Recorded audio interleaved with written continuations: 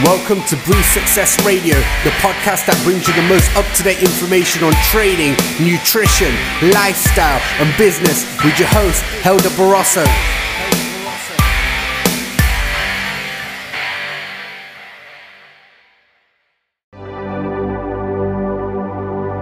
So obviously, welcome on the podcast. It's great to have you. Thank you. Please introduce yourself and let everybody know who you are and your background.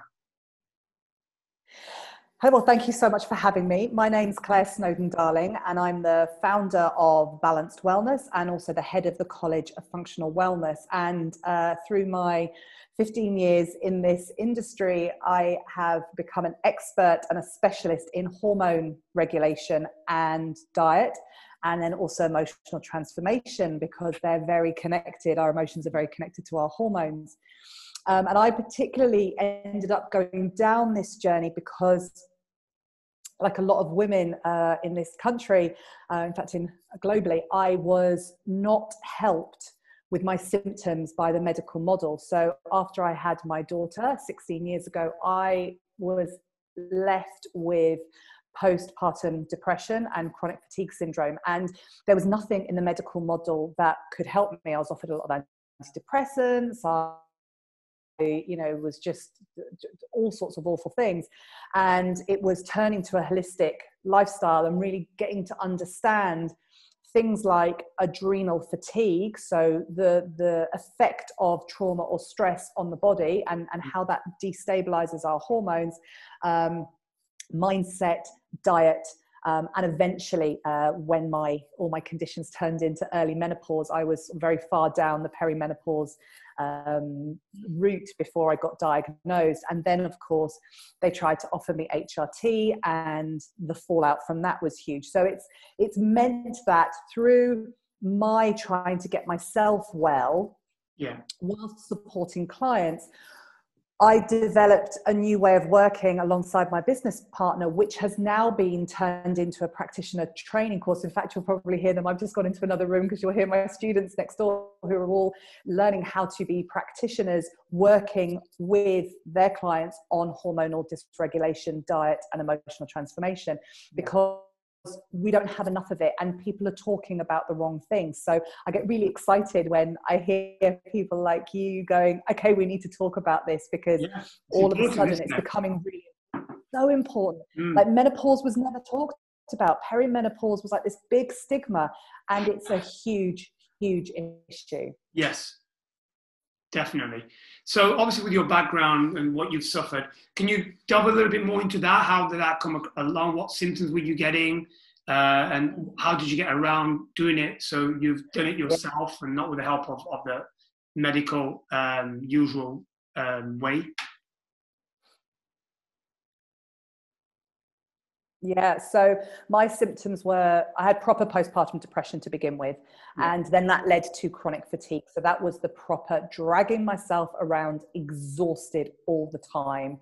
I had irritable bowel syndrome, I had migraines, I was on medication for migraines. I was really experiencing a lot of weight fluctuations. So I'd kind of bought into the sort of the Weight Watchers, the calorie counting, move more, eat less kind of thing. So I was quite nutritionally depleted.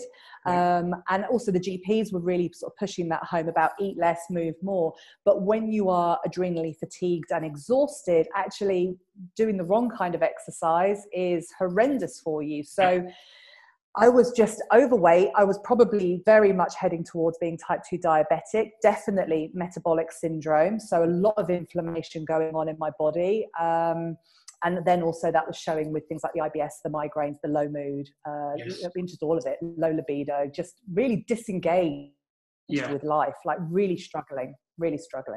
And how did you know that you had, you were almost type 2 diabetic? Did you do bloods and things like that?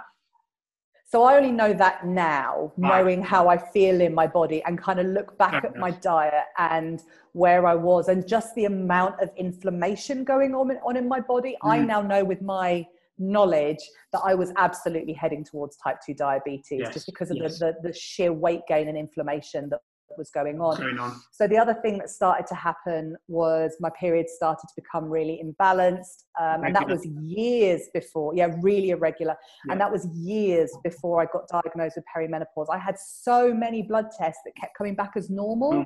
And this is where women start to think they're going mad, because they're having blood tests, they're having thyroid panels, they're having their blood sugars checked, they're having their hormones checked, and their doctors keep saying, there's nothing wrong with you. There's nothing wrong with you. You're normal. You're normal.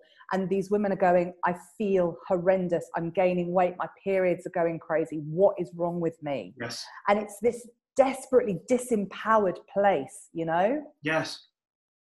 Awful. So I had already started on the journey of eating better and exercising. And I trained as a kinesiologist. So kinesiology, we work with the biochemistry of the body. So we look at nutritional supplementation and diet. We work with the structure of the body. So we work with sort of posture, but also things like structures in the bowel, like the ileocecal valve. We work with the jaw. We do a whole load of stuff that's sort of akin to chiropractic. We work with the electrical systems of the body, and we also work emotionally.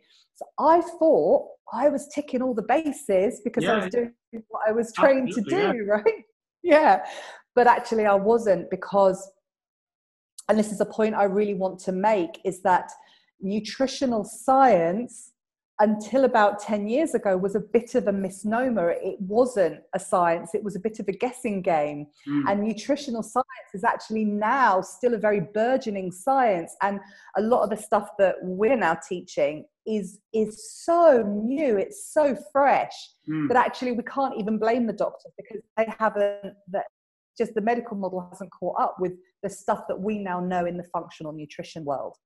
So what I didn't realize, and it's what we now teach, is that there is this interplay between hormones, and women don't know this, and so that's why they think they're going mad. Yes. And the triangle of hormonal health. So it's something that we actually developed, and it's this interplay. It sounds really complicated. It's not. It's this interplay between 3 sets of hormones, and all the research is out there, but no one had ever put it together, where at the top of this triangle, we've got stress hormones. And by stress hormones, I'm talking about cortisol. Yeah.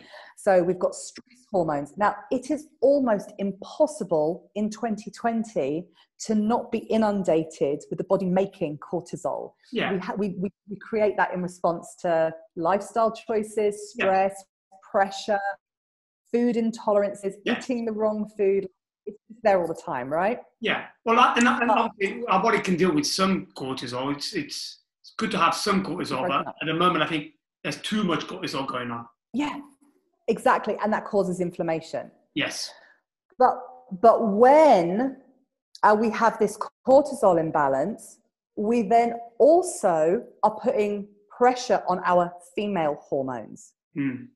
And then I understand that we are recording, but I've just seen that the internet connection is unstable, and I want to make sure that you get all of this. No problem at all. It is breaking here and there a little bit, but nothing major. Okay, well, as long as it's all right, but if there's a problem, we can change that. Yeah. So when we have this cortisol imbalance, we then put a lot of pressure on our female hormones, or our sex hormones, so progesterone, estrogen. Yeah. And then the one that knows, so everyone knows about that. There's quite a lot of that. Oh, well, if you're stressed, your periods might be a bit imbalanced. You know, there's kind of a bit known about that.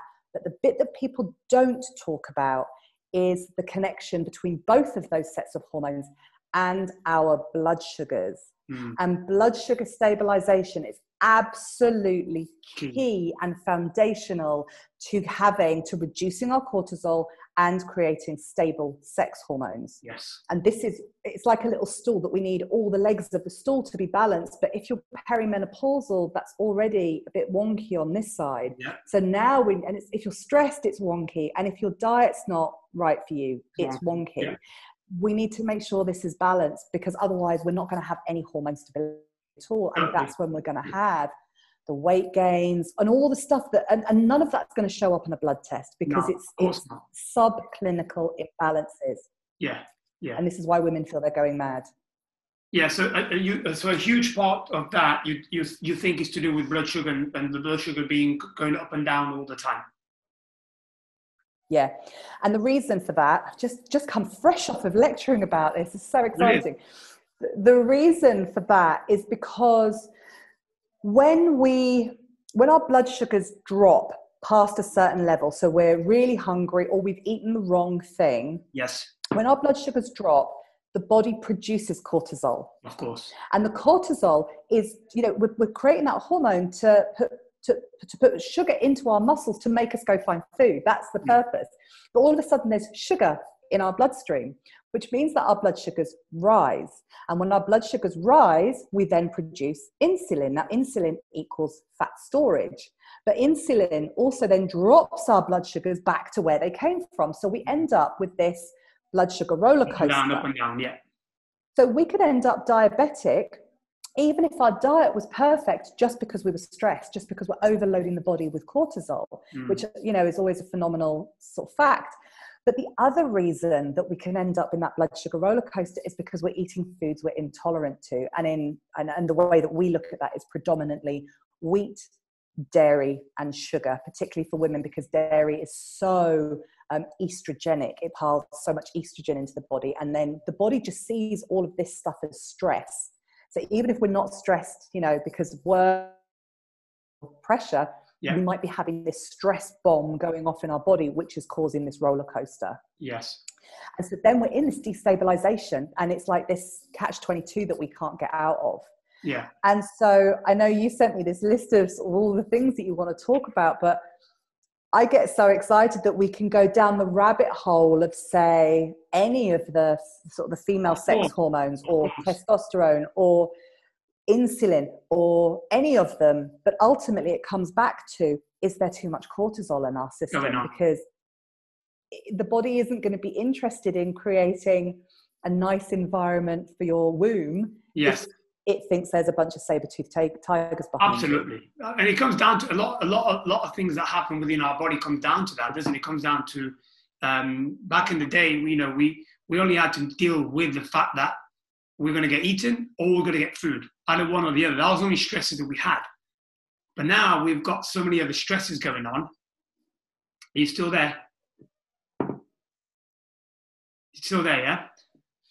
Yeah, so as I was saying, we've got so many of the stresses going on, such as, it could be finances, it could be training too hard, it could be poor diet, it could be road rage. There's so much going on all the time that we're like in a bit of a middle. We're never not stressed at all or highly stressed. We're kind of in the middle of that all the time, aren't we? And that keeps raising cortisol all the time. Is that what you're seeing? Always. Yeah, totally. And then I like to talk about a condition called the HPA axis dysregulation, which sounds really technical, but I'm going to make it not technical. And I really like to talk about this stuff because, I predominantly see women who feel like they're going mental because they don't know why they're unwell. And so I like to tell them, this is what's happening. You're not going mental. Yes. So in our body, we have our hypothalamus in our brain, which is the receptor for our senses. So is a bus coming towards me? Is something on fire? It's all of those responses. We have our pituitary gland, which actually runs our whole endocrine system. So that is getting the responses from inside our body. So are my blood sugars low? Is there anything else I need to be stressed about?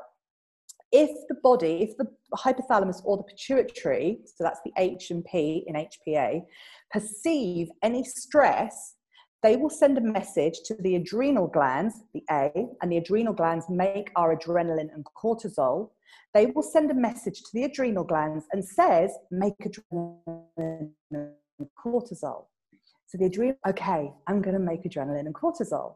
And then they send a little memo back to the hypothalamus and the pituitary that says, I've done it, stop sending me that memo. But the problem is, the adrenal glands are responding to a message that was sent 20 minutes ago. Now, 20 minutes ago, you might have been dealing with the alarm clock going off. Now you might be dealing with the fact that your kids are screaming at you. So guess what? Another memo has to be sent.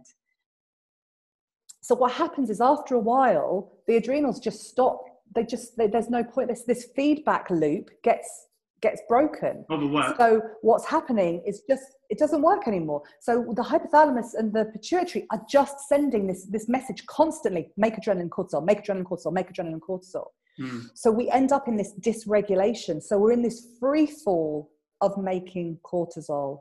And the more we make cortisol, the less we make progesterone, which is our calming hormone. The more that we're creating inflammation, which creates too much estrogen. Too much estrogen then has a knock-on effect with insulin. And we end up with this kind of like body that is like sort of full of, overloaded with hormones, but not using them properly. Yeah. So this is where we end up with the PCOS. It's where we end up with weight issues. It's where we end up with an awful perimenopause. Like that plays out so beautifully in perimenopause, where there's too much estrogen, not enough progesterone. And again, the way that the body even makes progesterone is it makes the progesterone from fat, and that's supposed to be the job. It makes the progesterone from fat. Well, firstly, a lot of people aren't eating enough fat. And secondly, if any stress comes in, the body goes, I don't need to make progesterone because that's to hold a baby. I need to run away from this stress. So it turns the progesterone into cortisol. So yeah, we're just in this place of our bodies being overloaded with stress hormone, not enough of the calming hormones, and it's just causing so many issues. So for women that are in that place of, so they come and see you, they say, this is where I'm at. I mean, I'm overweight, I can't lose weight, I've been diagnosed with PCOS, or there may be perimenopause. What's the strategy that you would take with someone like that? Great question. So we first of all look at diet, because what we do every day counts. Yes, absolutely. And it's very easy to try and get over technical, right? So we could start talking about technical supplements or bioidentical hormones, but until we've got the scaffolding and the foundations in place, bricks, there's just no point.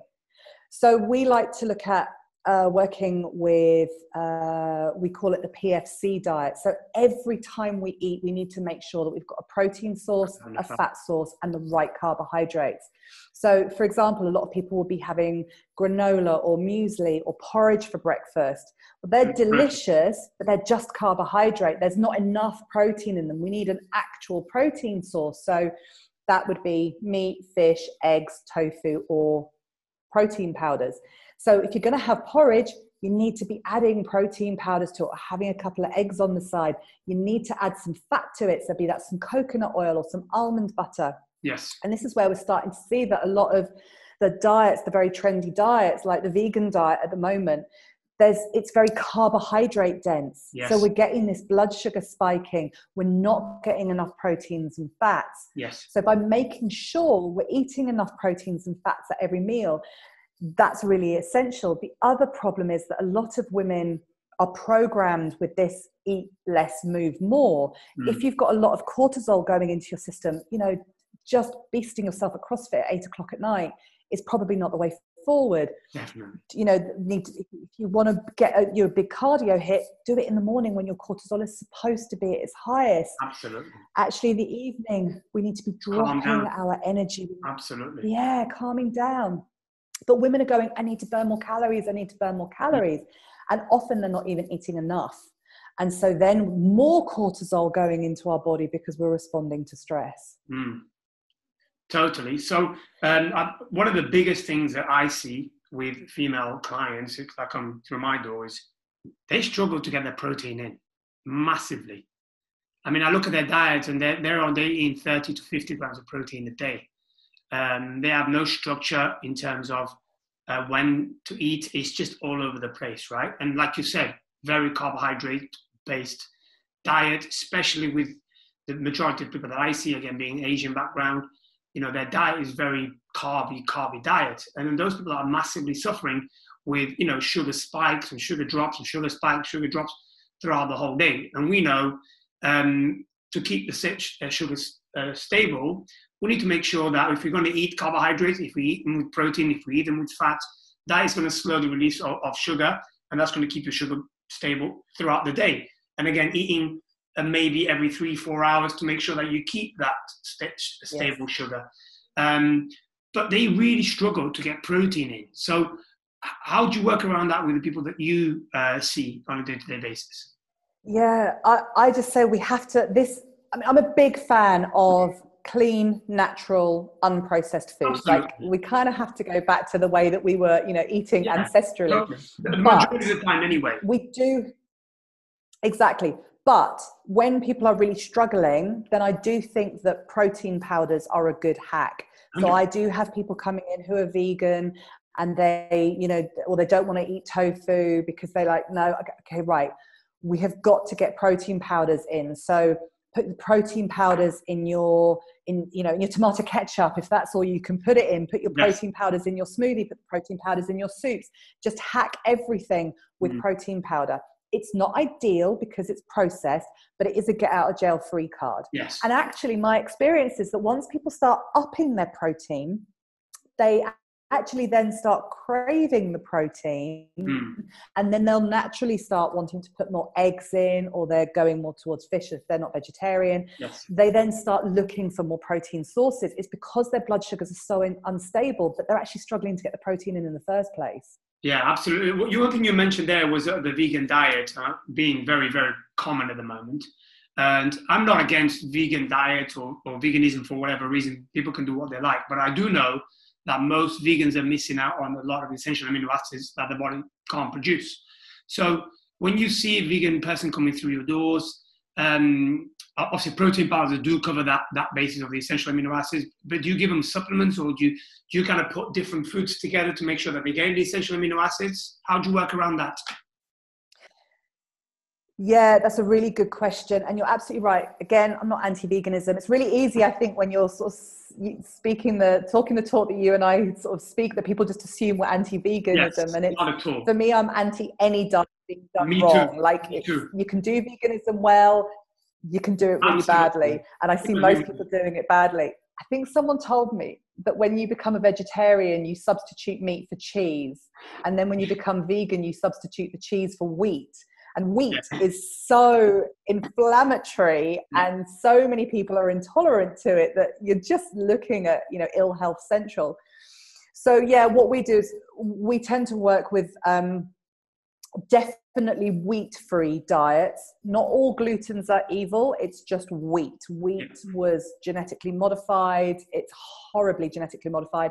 It contains, over 80% gluten. It's completely undigestible to the human body. And then we spray it with an awful pesticide that obliterates our gut microbiome. And I like to jokingly refer to it as arsenic. And so it's like, how much arsenic do you want in your diet before you think you're going to feel unwell? And people say, well, I'm eating organic wheat. And I go, well, that's great. You're just eating organic arsenic.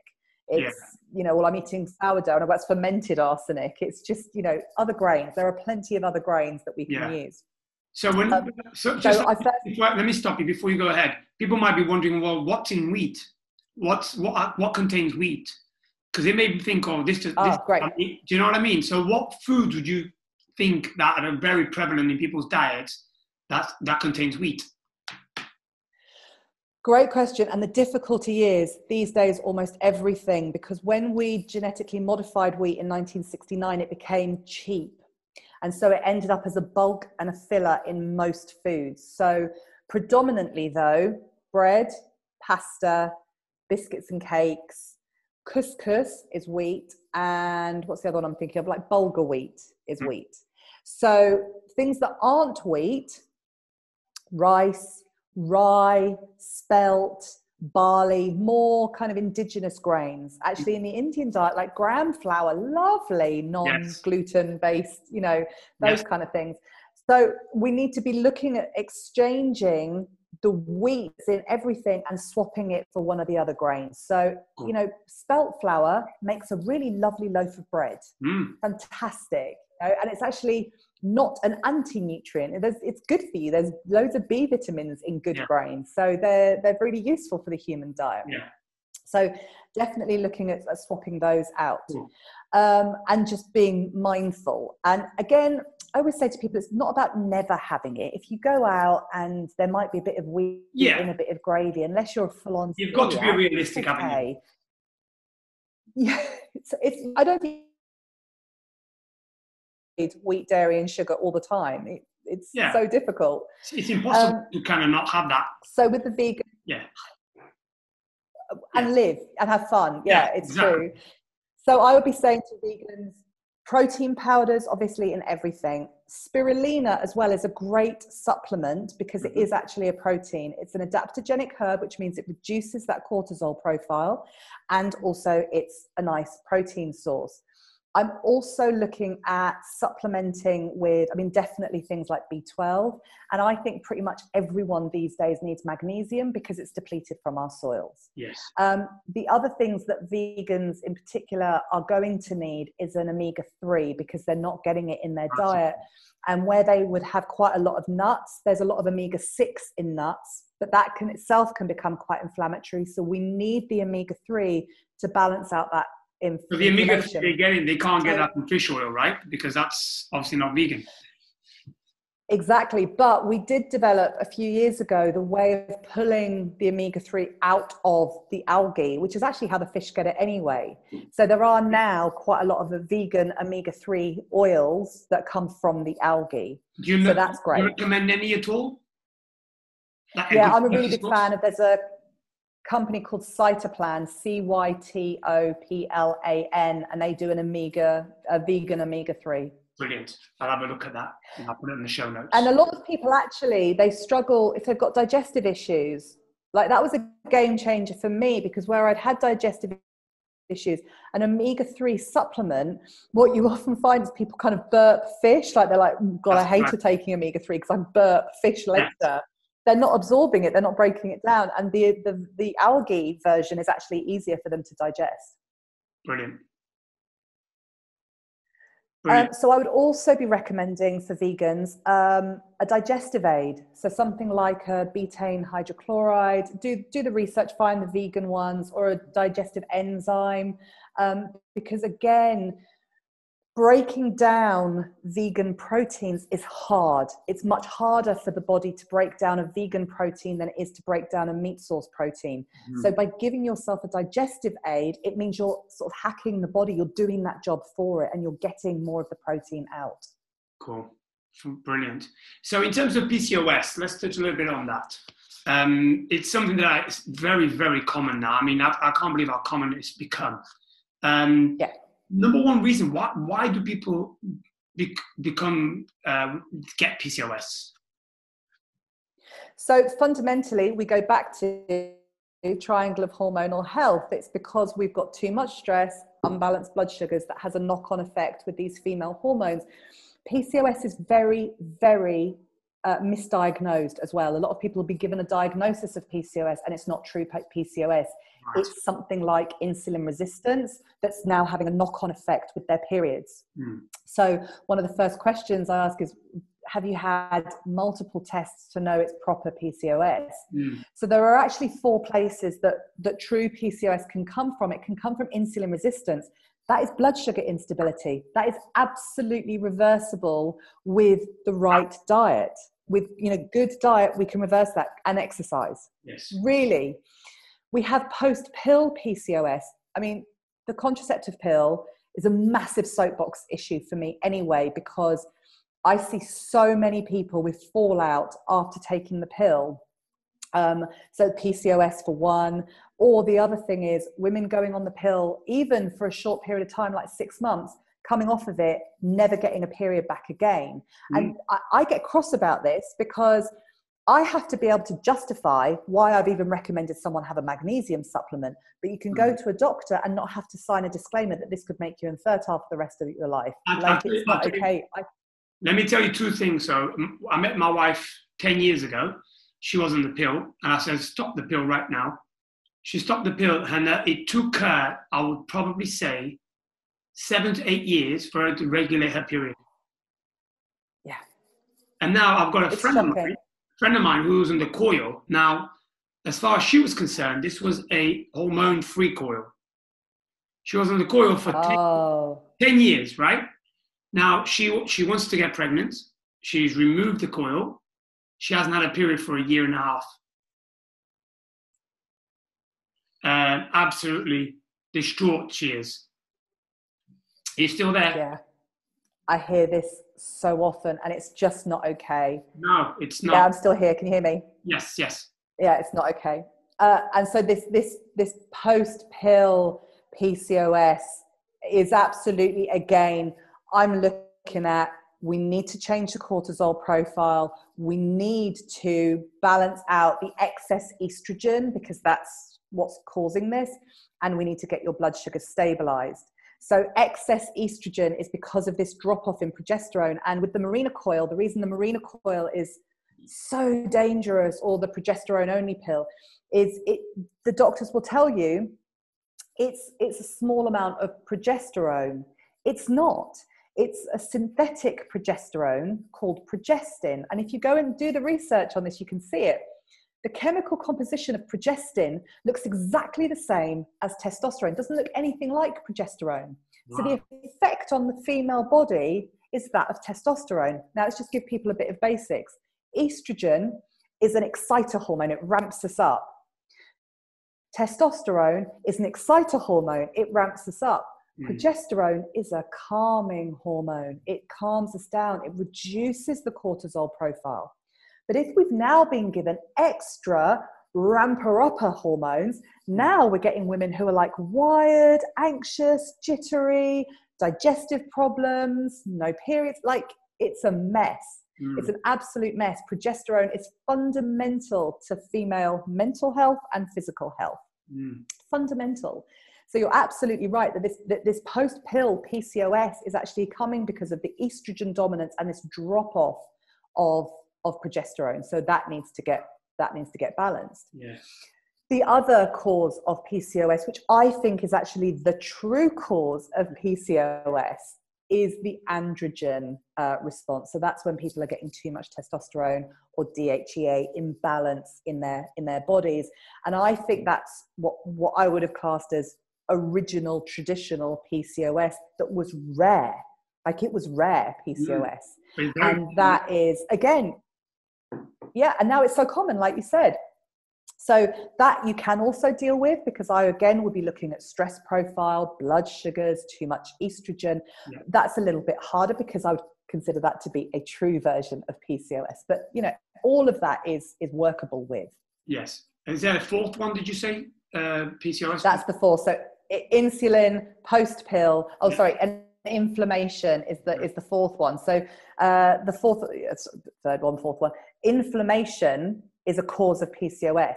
But when we go back to what's causing the inflammation, cortisol, blood sugar instability, too much cortisol. Yeah. Exactly. That pyramid. Exactly. So this is where this triangle hormonal health. Yeah. Yeah. Exactly. And so we always think that I've got this really complicated health issue. I don't know what to do about it. The human body is very complicated, but it's very simple in its design. Yes. If we balance our blood sugars correctly, we don't have the inflammation. If we learn how to, also, yes, we don't have the inflammation. Yeah. Yeah. So, knowing all of this, me and you know exactly what we have to do. It's all about managing blood sugar, making sure we get enough sleep, being hydrated, exercising, but not overdoing exercising, trying to reduce stress in many other areas. Meditation, light yoga, light stretching. I mean, all of that is positive stuff, right? Yeah. But if you were to put, say, the top 5 things that someone needs to really start owning in every single day, what would they be? Stop eating wheat. Yeah. Stop eating wheat, 100%. Everybody. Wheat is genetically modified. We cannot process it. And I honestly see people come in with, you know, even horrendous rheumatoid arthritis, give up wheat, 3 weeks later, knuckles and joints back to normal size. Like, I've seen miracles when people give up wheat. So give up wheat, drink enough water, take magnesium.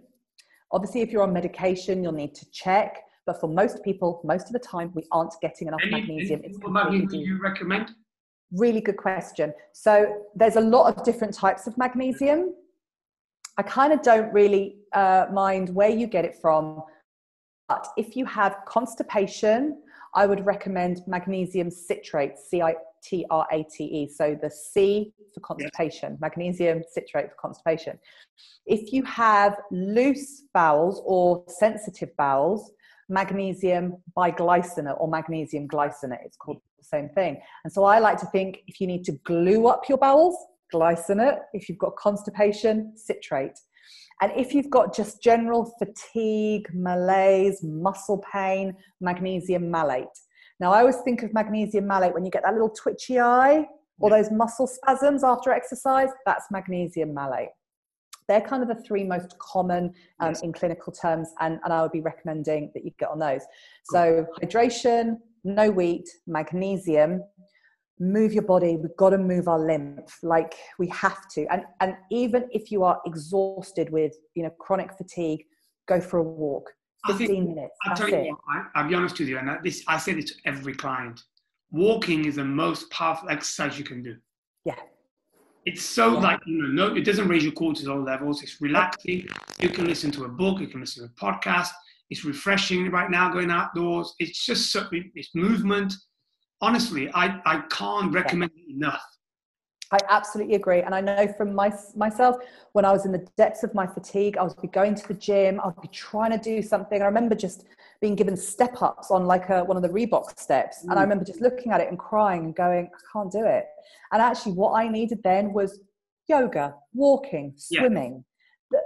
Go where your energy is. And then when you feel better, then you can start pushing yourself and getting in the weights and then the cardio. Unfortunately, this is what I'm seeing. We live in a world of social media where we're seeing a lot of CrossFit. We're seeing a lot of HIIT workouts, so such as like things like Barry's Boot Camp and they look fantastic and look fun and it's great. But most people shouldn't be doing that. No, I agree. Not more than twice a week. No, I agree. Do you know what? This is absolute true story. So, it was 16 years ago, I was hit with my birth trauma that gave me chronic fatigue. I've worked with a PT who understood my conditions, in all that time.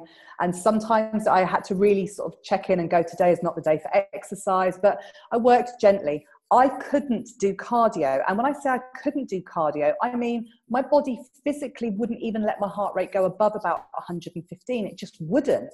I actually started crying. Like I couldn't even get a sweat on because my body, it was so adrenally fatigued, it wouldn't allow it.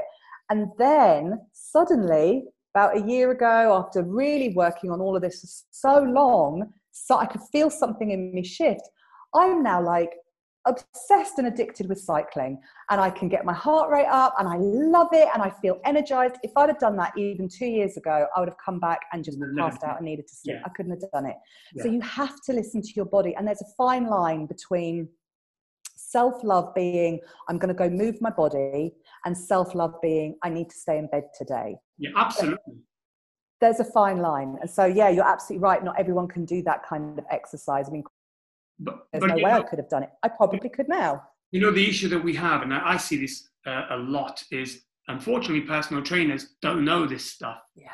So their approach towards, a woman's coming through my door, she wants to lose weight, she's overweight, I'm going to just smash the shit out of her. Simple as that, because she wants to sweat, she wants to feel like she's doing work, and I feel like that's what I have to do as a job. And it goes with the menstrual cycle too, and I'm sure you know this, right? Yes. So say 10 days before the period starts, you don't feel great as a female, most females anyway. No. So the last thing we want to do is smash the shit out of them in the gym or do a CrossFit workout where we're making things worse and then make the hormones, everything, cortisol is going to rise stupidly. Yeah. But PTs don't know this. I mean, I'd say at least 90% of PTs don't know. Yeah. And we're seeing a lot of women suffer on the back of that, without knowing that that's doing them more harm than good. I know, it's heartbreaking. It's absolutely heartbreaking. And, the PTs aren't taught. I've got a friend of mine who actually has just done a qualification in PT, and she's like, the nutrition upsets me because she understands nutrition. She's like, oh my goodness, I can't believe I've just been taught that. Yeah. But it's the same as a practitioner. I was taught the same thing. So this is new information. The stuff that you and I are talking about is new. But you're right. We need to keep getting podcasts like this out and out and out, because women also think, I can't do it. I can't do CrossFit. It must be me. No, it's just where your hormones are right now. And with the right exercise. Right now that you can. Yeah. But no reason why you can't in the future. It's going to make sure you everything's working with you, not against you, right? Exactly. And there are days where you might be able to and days where you can't. And Absolutely. really understanding that's becoming that autonomous, self-responsible human, I think is, and not being so, this is the problem with social media, that constant influx of other information. Absolutely. I wanted to touch on a point as well, which I think is really important, because, you know, we sit here and we know exactly, we'll tell people that you just said, you know, relaxation. We tell them all, right? But then they'll listen to you like, yeah, I need to do this. But they don't do it because life gets in the way, you know, whatever it might be, that it's not a priority because I guess they're not in pain. Yeah. Not a physical pain where they feel like, oh my God, I can't do this. Because it's more psychological and more physiological, they just get on with it, right? That's life. Well, I'll get through this. I'll just get on with it. And you don't. So if that carries on happening, what could be the long-term consequences of that? I really love to talk about this in terms of if you don't start listening to your body is going to make you listen. So it took me going through massive amounts of trauma to actually learn how to listen to my damn body. And I see that with my clients. I'm like, this is your wake-up call. And I get people coming in with like really unwell people. And I always say to them, this is a gift. It doesn't feel like it now, but it's a gift because it is absolutely showing you what your body needs you to do. And we are railroaded over. Society tells us to keep railroading over ourselves. And so this is where, for me, the emotional transformation is so important alongside the physical work, because this is when we're really learning our own intuition to tune into our body. Radical self-love. And that is kind of the key, right? So if you're not having any symptoms, that's great. But I bet there's still a way that you're being really hard on yourself, either in terms of your working life or your family life or pressure you're putting on yourself, because you'll have been conditioned to be that way. You know, no one's taught to be self-responsible at school because that goes against a schooling system. Parents don't really want their kids being self-responsible because they won't do what they're told. There has to come a point where we have to learn self-responsibility and radical self-love. And actually putting myself first. And we currently don't live in a society that really supports that, but I think it's starting to change a little bit. And so we need to make that happen.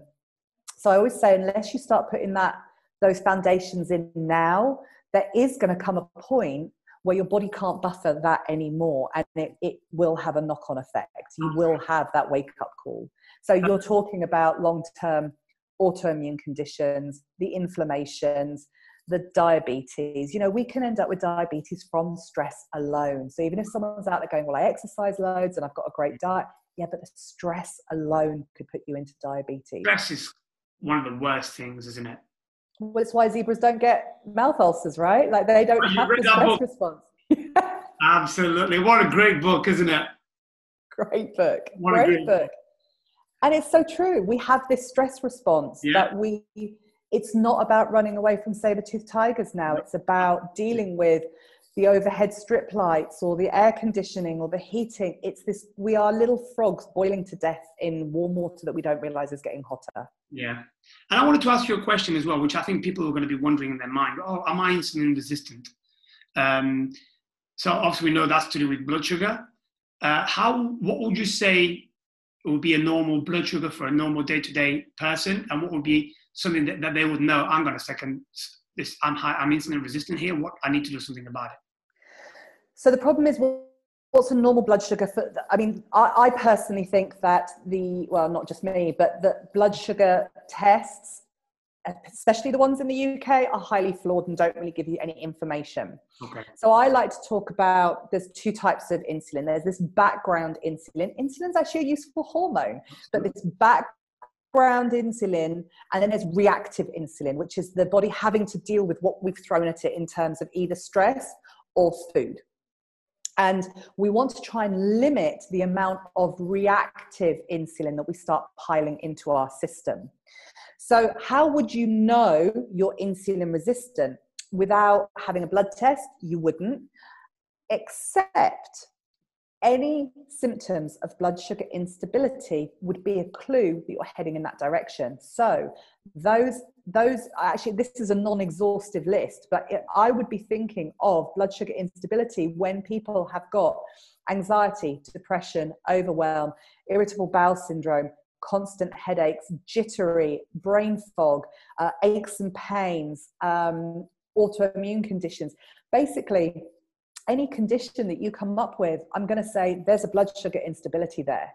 And that blood sugar instability will lead eventually to insulin resistance. Well, so things like a blood sugar, like a prick on your finger, like a diabetic would do, would you say that's not a good way of looking at it? The problem is that's like a snapshot of like this second. Exactly. And what's more useful is seeing where the blood sugars are on a like over the day-to-day basis. So it doesn't really give us that information. It just says, what's your reactive insulin doing? So I would say that things like, can you intermittent fast without being really hungry or angry? If you can't, you've got blood sugar instability, and until you fix that, don't intermittent fast. You know, how are you if you miss breakfast? Okay, well, don't do it then. Yes. Do you feel tired after you've eaten? Do you feel shaky after you've eaten? Do you crave sugar? Are you sleeping properly? Those are all, I think, much better indicators than just a blood prick test that says, yeah, all right, your body responded to that.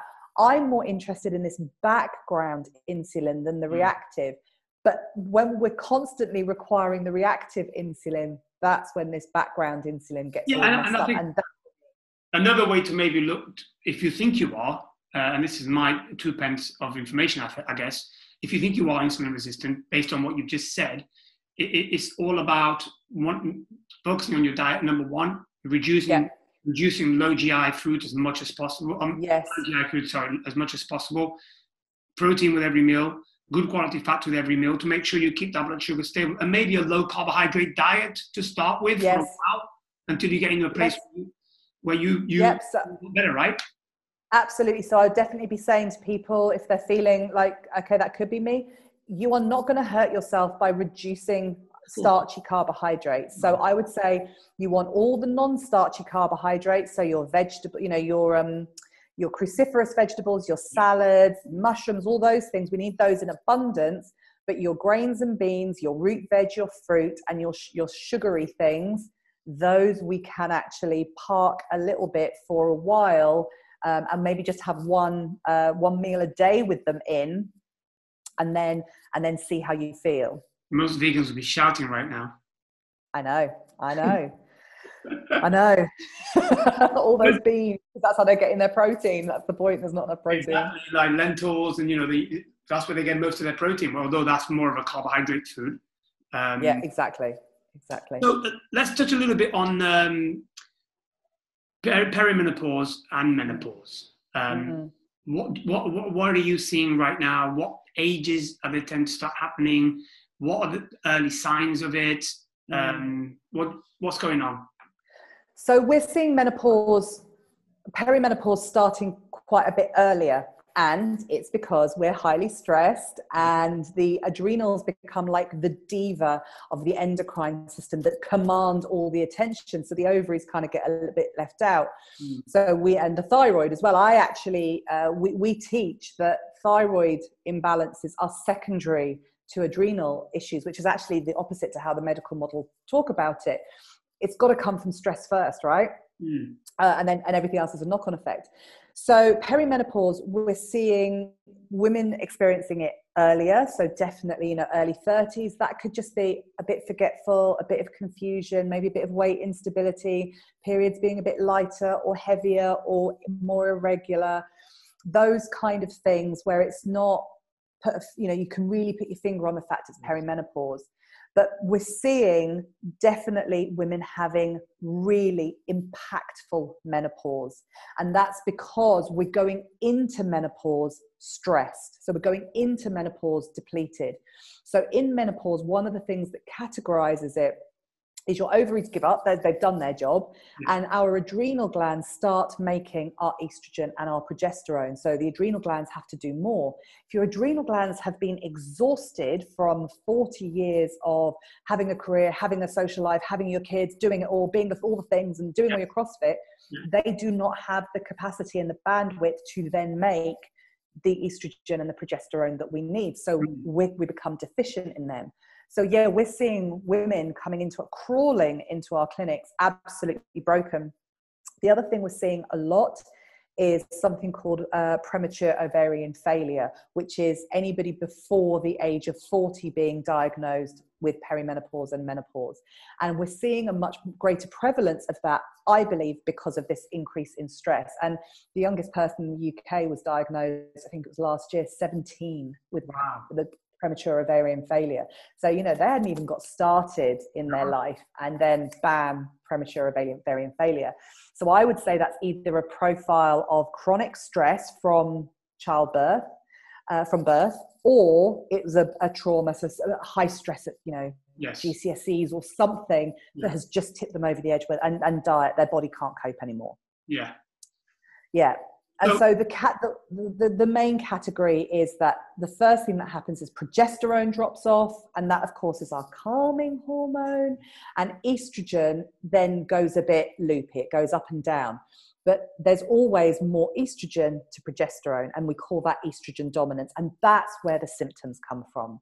Now the problem is when women get far enough down the road to be diagnosed as perimenopausal or menopausal, they're put on HRT. The HRT will be that synthetic progesterone, which is going to cause all sorts of bother, and high levels of estrogen. But early in menopause, we don't need that estrogen because our estrogen's doing this. We actually need natural progesterone to be boosted up here. And how would you go about doing that? So the doctors do have access to a natural progesterone. I feel like I'm telling you a big secret here. They do have access to a natural progesterone, HRT. It's made from sweet potatoes and yams.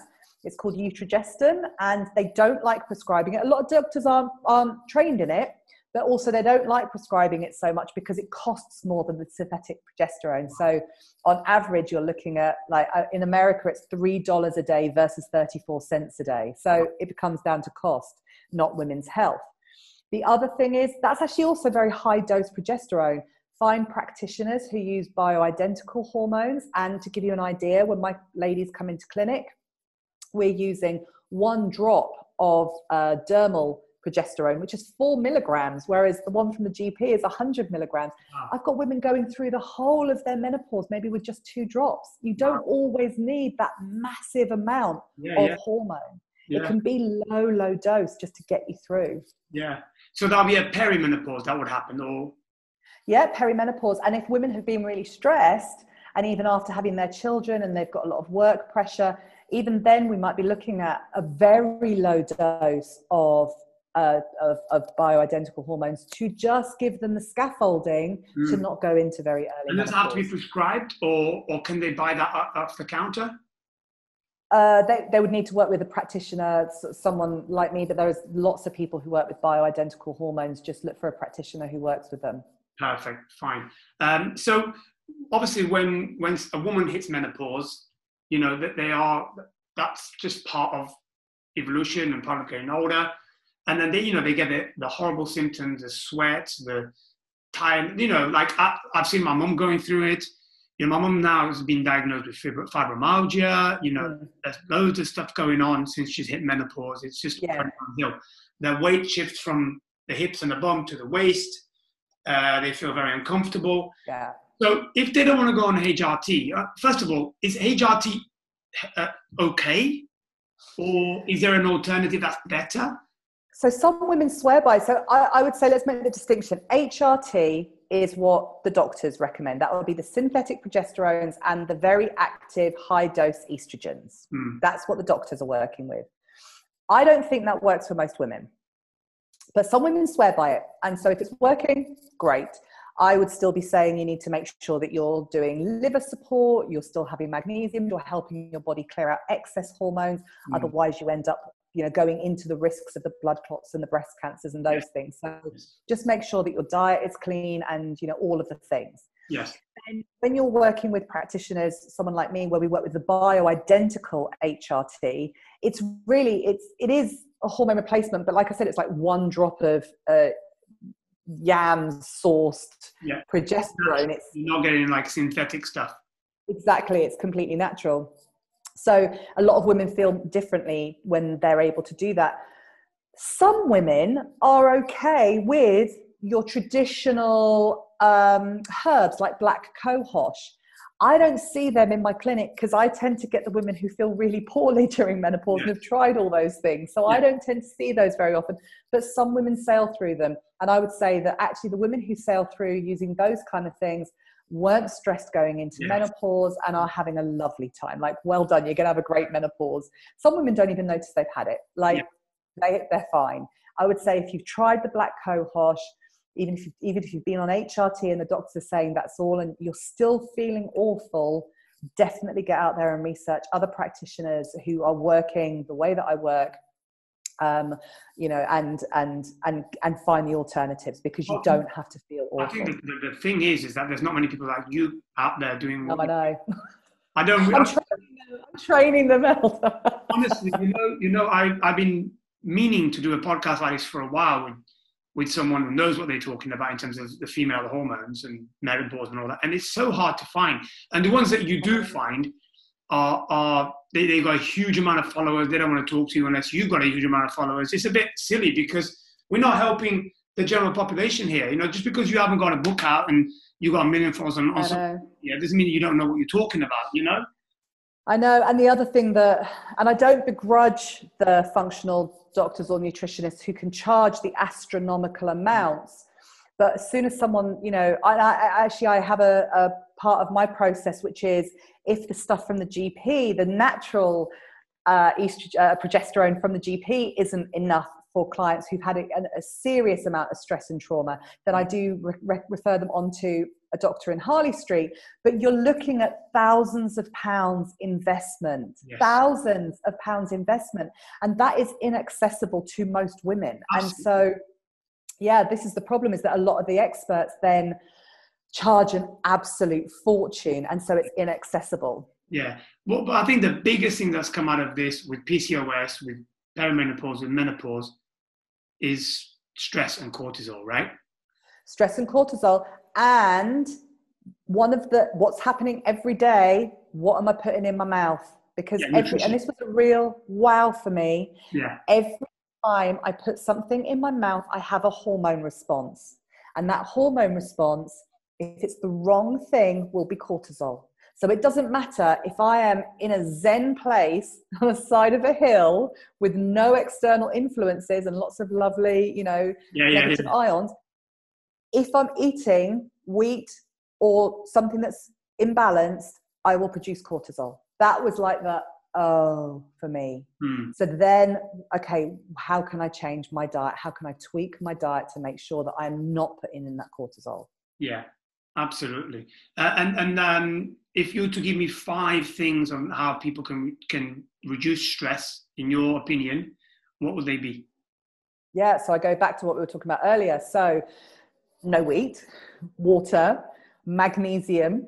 It's the same things. Move your body, eat balance. Like, it's the same things, because they're the absolute basics. If I'm trying to reduce stress by learning meditation, but I'm eating wheat 3 times a day, no point. Yeah, I get you. No point. I get you totally.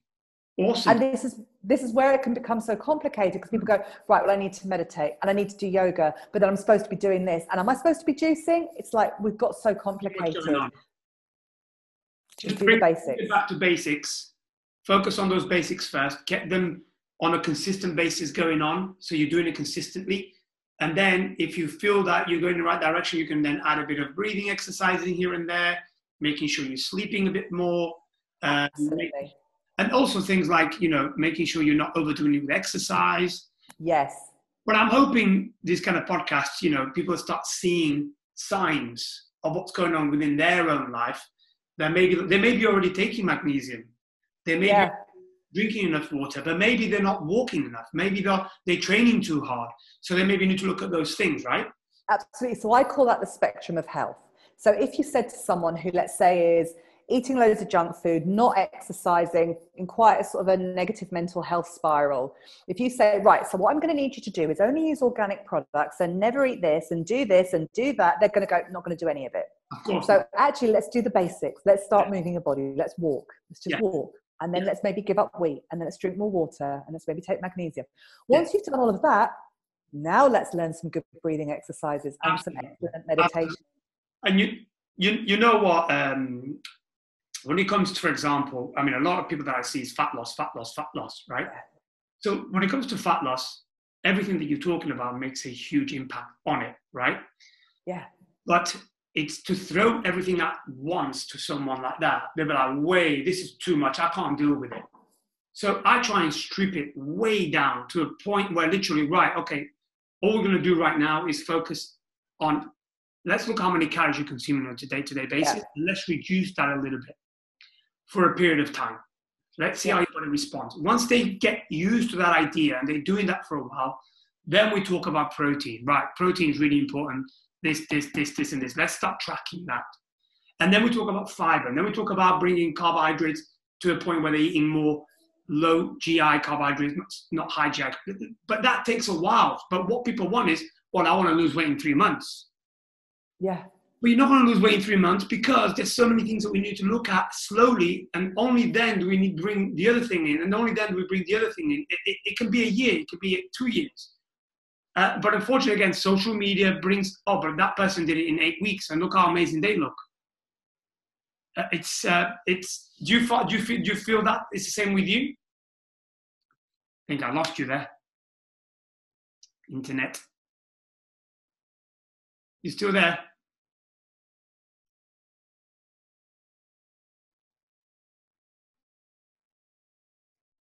I can't hear you, Claire.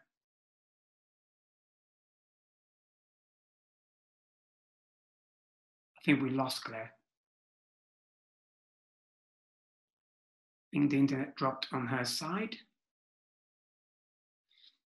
Hopefully she'll get back in.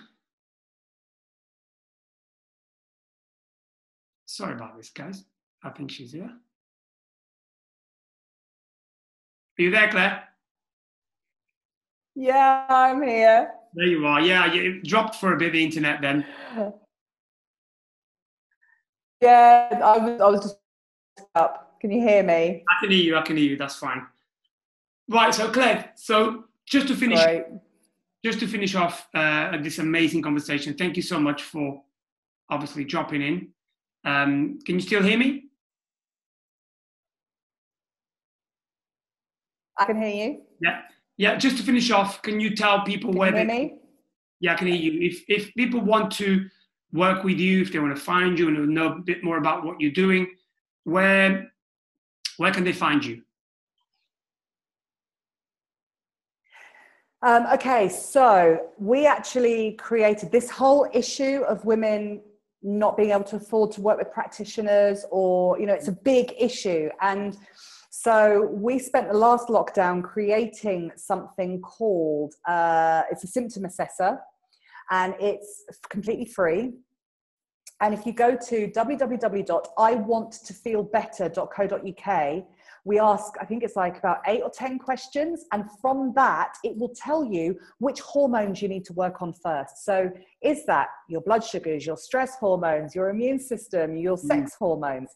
And then the actual toolkit to be able to do that work is like, it's like less than 50 quid. It's really, really cheap. So people can do that work, the diet, the supplements, all of the things. It just means we're getting that work out there for women to be able to access at a really, really accessible price. So if you want to find out more about me and what we do, if you go to Balanced Wellness UK on Instagram, Facebook, and it's balancedwellness.co.uk.